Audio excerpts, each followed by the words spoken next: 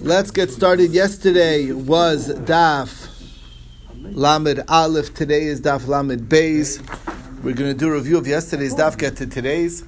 And so there was actually, this is the first time, somebody actually sponsored from outside the shir was listening in.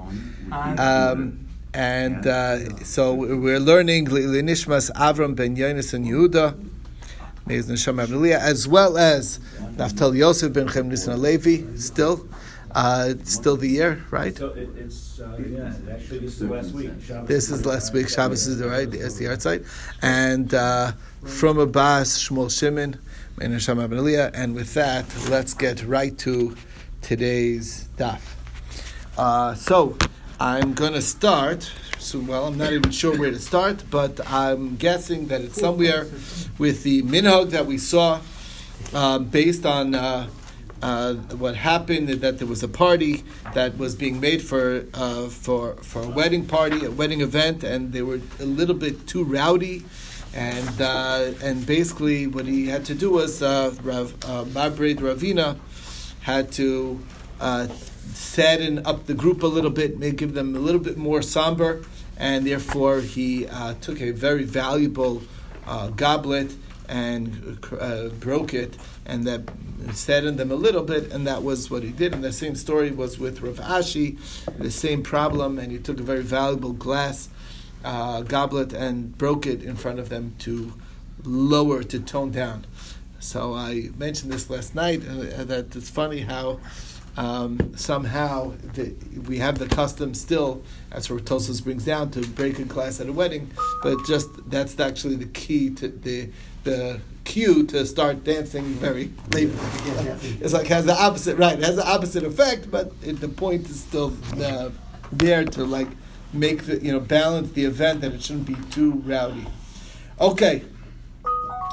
Next thing we saw is the Rabbanan told Rav Amnun Zuti at Marbreid Ravina's wedding, can you sing us a song? And the song was "Woe that we will die, woe that we will die." So catchy tune. Anyway, the bottom line is, so they like, what do we answer to that?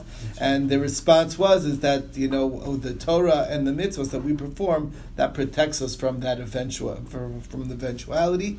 Not that we won't die, but at least that it will be under better circumstances. Anyway, the idea is, but again, I guess the breaking of the glass really brought down. That's what became the song. Anyway, very interesting. All right. Next, we saw is Rabbi Yochanan in the name of Shimon Yochai, that it's forbidden for a person to laugh to a full smile in this world, and that's where pasuk comes from. The pasuk Oz Yemalis Chalpinu. Then our mouths will be full of laughter, meaning not up until then. When is that? That's only when the time is that the nations will say Higdil Hashem La'asos Meila. So in other words, once all the nations of the world recognize the greatness of God in His relationship with us, that's when we'll have our fullness of smiling. So only at that point in time. So they said about Rish Lakish that he never actually allowed himself to smile in this way, in this world. Once he heard from Rabbi Yochanan this memra, he was makbid on that. Next we saw is that that it's not appropriate to come to davening from din or dvar halacha unless it's halacha psuka. And the idea being is that when one learns something that's going to distract him from his davening, because he's going to be busy thinking about a thorny subject that he was thinking about prior to davening, that's not the best way to come into davening, because then you won't be able to concentrate on your davening. So we said, well, what is an example of halacha psuka? So for that we saw a few interesting examples. First one was the Rabbi brought down from Reb Zera that the daughters of Yisrael were machmir to that even if they have any amount of blood, even the most tiny amount, they sit 7 clean days, even though halachically That would not be the requirement to have 7 clean days if it's Bimei Nida. Nevertheless, they took on this stringency. That's one. Rava says, another example, like Rav Hoshaya says, that a person is allowed to do a trick with his grain to bring it into the house with the chaff on still, in a way that this way when he feeds his animals will be free from having to separate tithes, so it saves him money. And that is a illegal loophole. Okay? And then last example is from Rav Huna, that somebody who bloodlets his animal, that's a kachim animal, that's for a korban.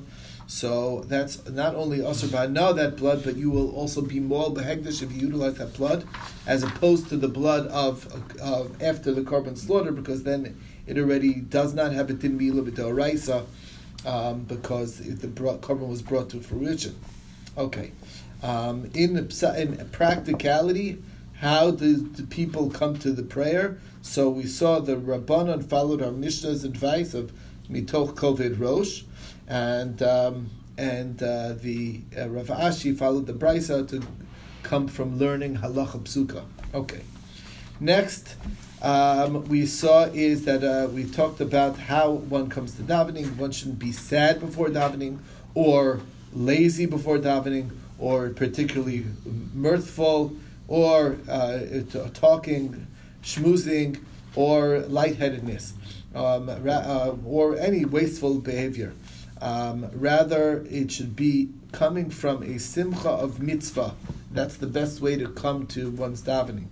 And also, when a person says leave somebody and he's taking leave of someone else, they shouldn't just leave with a good talk or a joke or lightheadedness or wasteful discussion, but rather they should leave with a dvar halacha, something meaningful that they share with each other, and that is something, as we'll see, that's an appropriate way to take leave of someone else, and that we find that that's what the Nevi'im said, that they always ended with words of praise and comfort. Also, Mari Bar Bered Rav Huna, the son of Rabbi Yirmiyah bar Abba, said that a person should not take leave of his friend without not mitoch dvar halacha, and that's a way that the friend will remember him, because by saying that dvar halacha and thinking about it later, that says, oh, that I learned this halacha from my friend, and that's something that sticks with you. But you mentioned Hannah already? No, but we're going to get there. That's coming up. All the Chana stories. Because I learned Okay, good. So then that brings the story of Rav Kana that he accompanied Rav Shimon bar Ashi when he was taking leave, and he mentioned, maybe these palm trees that they came up to. He says, were they here from the time of Adam Arishon? And he says, you reminded me a very interesting thing, memra that I heard from Rabbi Yosef Rav Chanina, which is, there's a strange verse. The pasuk says, to a land that no man passed through, okay, and no man settled there. Which, so obviously, if no man passed through, nobody settled there. That's kind of superfluous. So it's teaching us an interesting thing, that every land was dictated by Adam Arishon, whether it's going to be a place of habitation or not. Okay, and only those places that were designated as such by Adam Arishon, that's what it's saying. So when it says nobody passed through, and lo yashav Adam sham, meaning Adam never established this place as a place of dwelling. That's why it switches between Ish and Adam. So it's referencing Adam Arishon, that a very interesting thing, and that was like the dvar halacha, so to speak, that was shared between them when they were taking leave of each other. So it seems like it doesn't need to be a matter of law. Any dvar Torah basically is appropriate. Rav Mordechai was accompanying Rav Shimon bar Ashi all the way for a very long distance, and that's also just an appropriate behavior. Okay. Anyway, so the mitzvah of levaya in general is important. Okay. Next we talk about is... For Rabbonim. What? For Rabbonim, okay. Next we talked about is somebody who davens needs to have kavana, and that's the pasuk that says Tachin libam takshavas necha. So we saw also Brisa says that Rabbi Yehuda says that Rabbi Kiva had two behaviors. When he was davening together with the tzibor, he would keep his amida fairly short so as not to be a bother for the congregation because they'd be waiting for him. And when he's davening alone, it would be a while davening. Apparently, he would start in one corner of the room and end up in the other due to all his bowings and etc. But his davening took a long time as well. Next, Reb Chia Abba says the person should always daven in a house with windows because it helps concentrate. And you might think you should daven all day long, but we learn from Daniel that the proper amount of prayers is 3 times a day. And don't think it's only in Galus when he's weakened, because that was always his custom. Now you might think it doesn't make a difference which way you daven. It does. You're supposed to always daven towards Yerushalayim. Quotes the pasuk to that effect. You might think you could do all 3 prayers in one shot. It says no. We learn from David HaMelech Erev V'Vokav Etzaroyim that we have 3 times a day that we daven. Now you might think that you should be loud when you're davening. We already learned from Chana Kol Lo Yishma that you should not be loud. Now you might think a person should first ask for his things and then praise God. No, it's the other way around. We learned from Shlomo HaMelech Lishma Rina V'Latvila. Rina is praise of God, and then the Tvila is referring to request. Person should not speak out other things, other requests, or anything after Emes V'Yatziv, but after one finishes his Amida, then you can add on as much as you want to your davening. So there is I heard that the appropriate place is Shema Koleinu. We'll get there. That is there too. We mentioned. Yeah, you can add a whole. That's the next line. Yes, that is exactly the next line. Wait a little bit. So Rab Chia Bar Ashi said, in the name of Rav, even though we said a person can ask anything in Shemer Tefillah, which is in Shema Koleinu, there is another place besides for Shema Koleinu, which is right at the end of davening. You can add on as much as you want. So that's like and I think what we're saying over here, the reason why there's an advantage of that is that once you're already in that end section, if they're up to Kedusha or whatever, you can already answer. But you can still continue praying. You understand?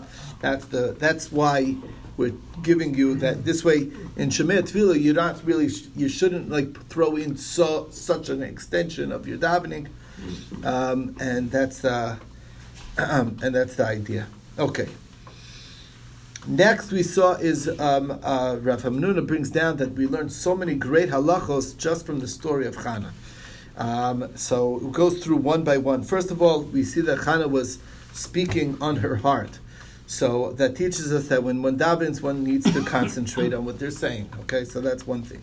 It says her lips were moving. That teaches us that when you're davening, one shouldn't be only reading with his eyes. He needs to move his lips.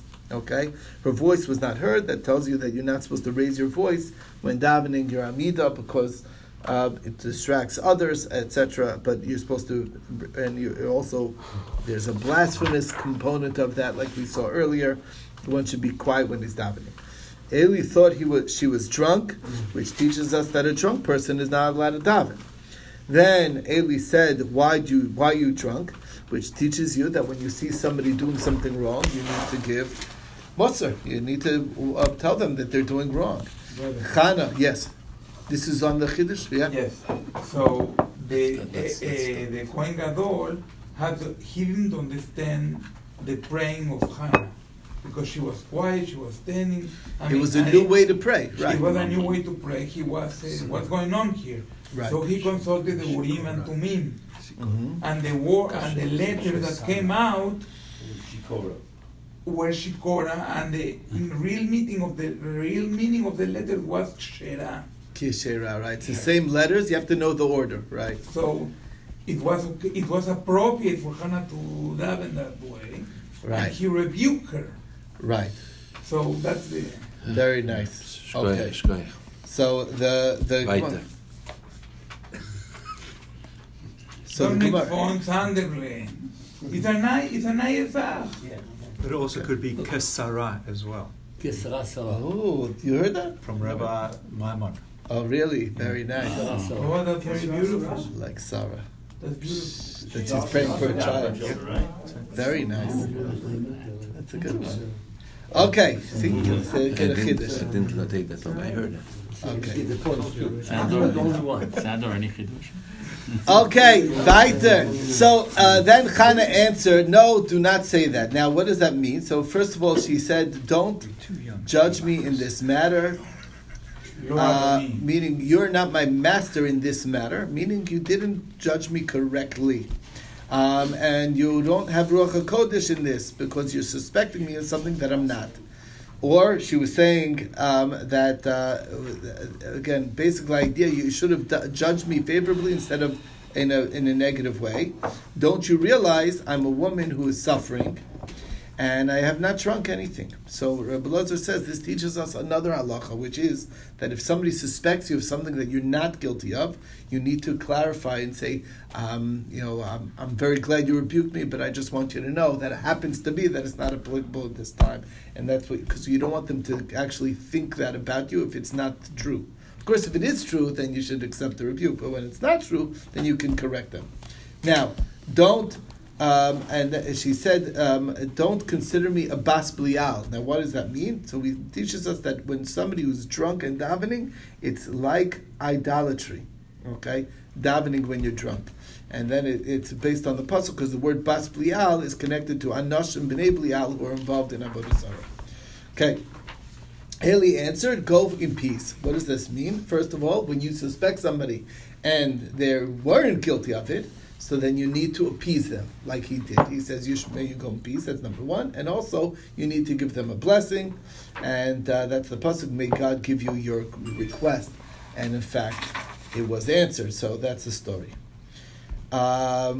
Next, she's made a vow, and she said, Hashem Tzavos. Now, what's fascinating about this, so Rabbi Elazar says that nobody ever called God by this title of Hashem Tzavos in their prayer. And that's the question of...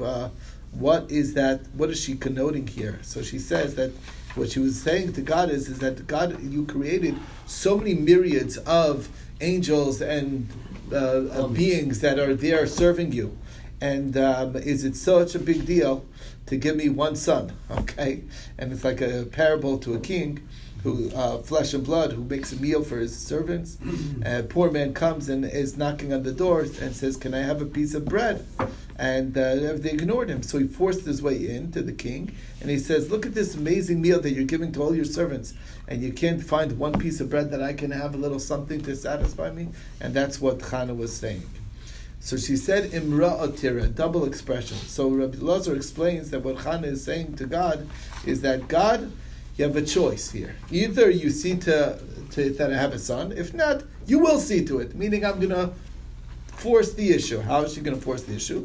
I'm going to go and make myself into a suspected woman of my husband Elkanah, that he suspects me of being with another man. I'm going to go in private with that other man, and the halacha is, the Torah says explicitly that it says if she's innocent, the niksa v'nizra zara. So I'm going to force my way. So either you're going to do it right, or you're going to have your name erased, etc., and it's going to cost you. So might as well. So you have a choice. That was her pressure. Cornered him. Cornered God, right. So she was sure that the Sotah right. proof she would... Right, and this way, since she's innocent, she'll be guaranteed to have a kid anyway, and you're not going to make your Torah false, so it's a guarantee. So she's strong-armed God. Correct. Now, so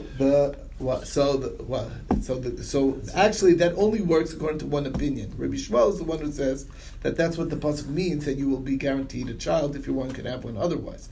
But according to Rabbi Kiva, as we'll see, it doesn't mean that you're going to have a child if you weren't going to have a child, but rather all it means is that it's just going to make your childbirth that much easier.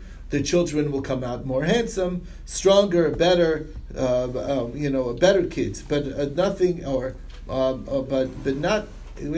Otherwise, says Rabbi Kiva, if it was that way, then all the women who can't have children are going to do this trick. It can't be that easy. So therefore, he says that's not what the pasuk means. Anyway, the bottom line is, if you go with Rabbi Shmuel, then that would be a good sign, good explanation of what she's saying here. If not, meaning if you hold the Rabbi Akiva, what is the expression of Ra'al Tira? It's just, you're right, it's not there to be a diuk, it's just the Dibra Torah Kalashim and the other, it's the way people speak. Okay. So the next thing we mentioned is, she mentioned the word Ba'ani Amascha, and don't forget Amasecha, and give your Amasecha. So she's mentioning the word Amascha 3 times.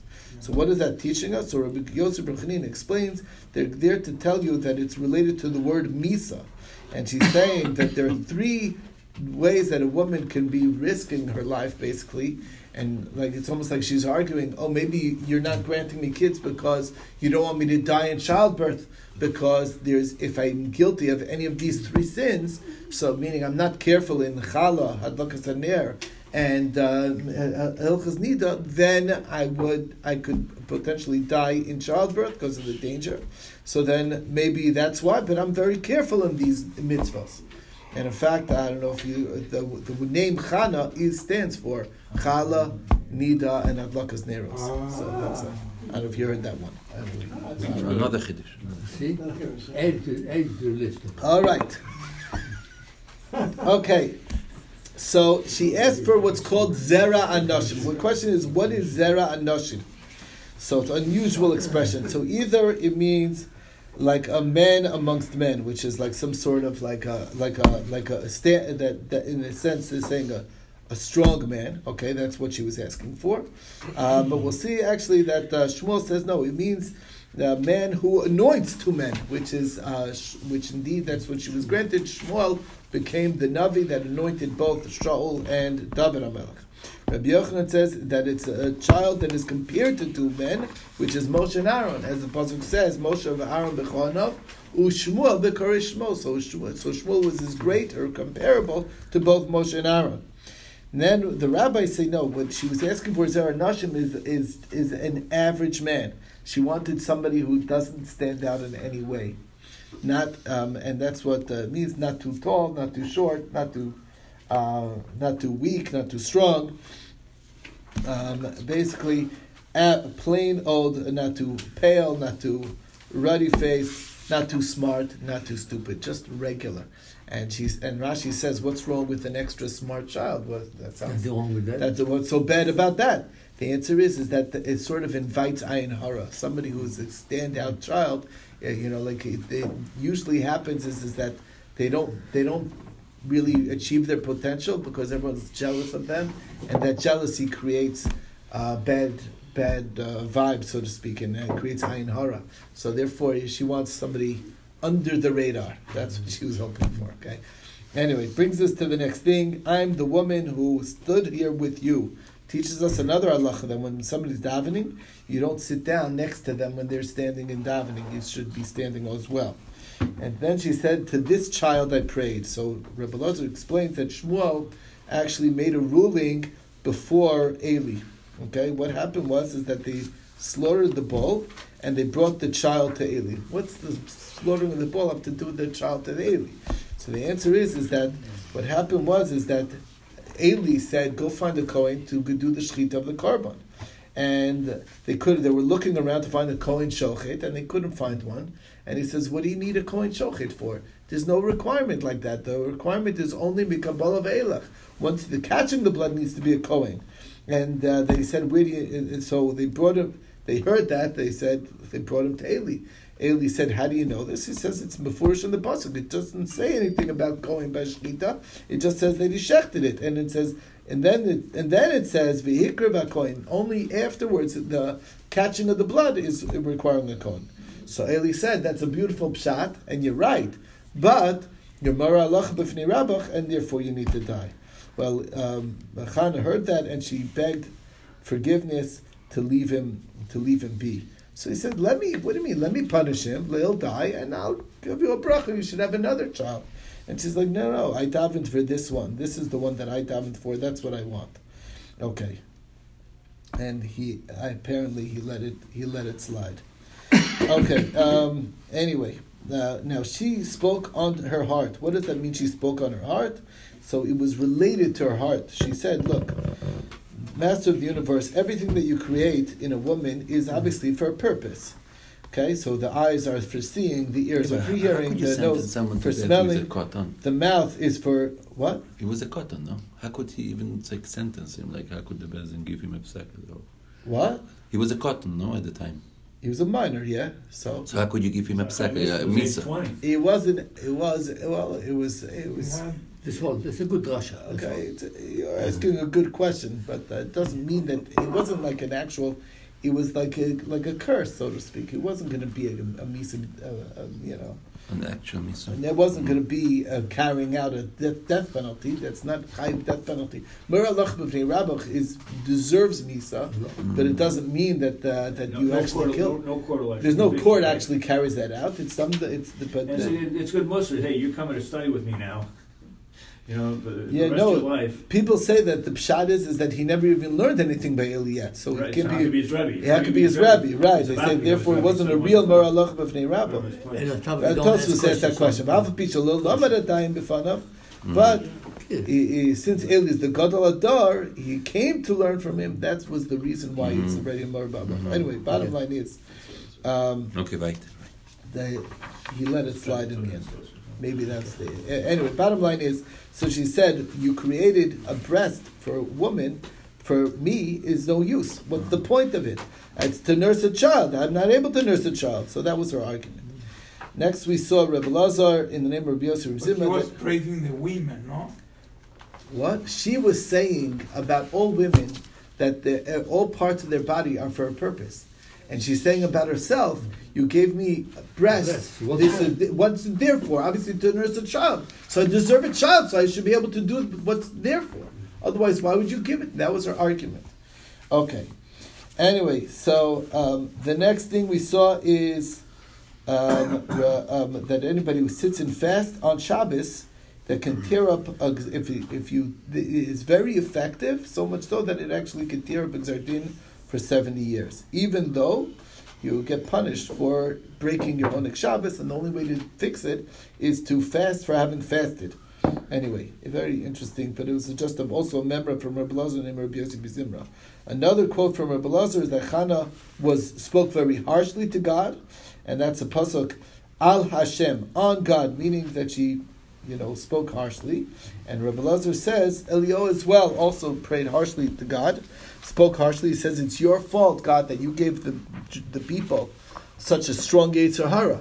And in fact, God actually admitted that in fact it's Asher Hare Osi Lamazeh. I was the one who did so.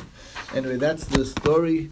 That's the yesterday's daf. We're going to stop here and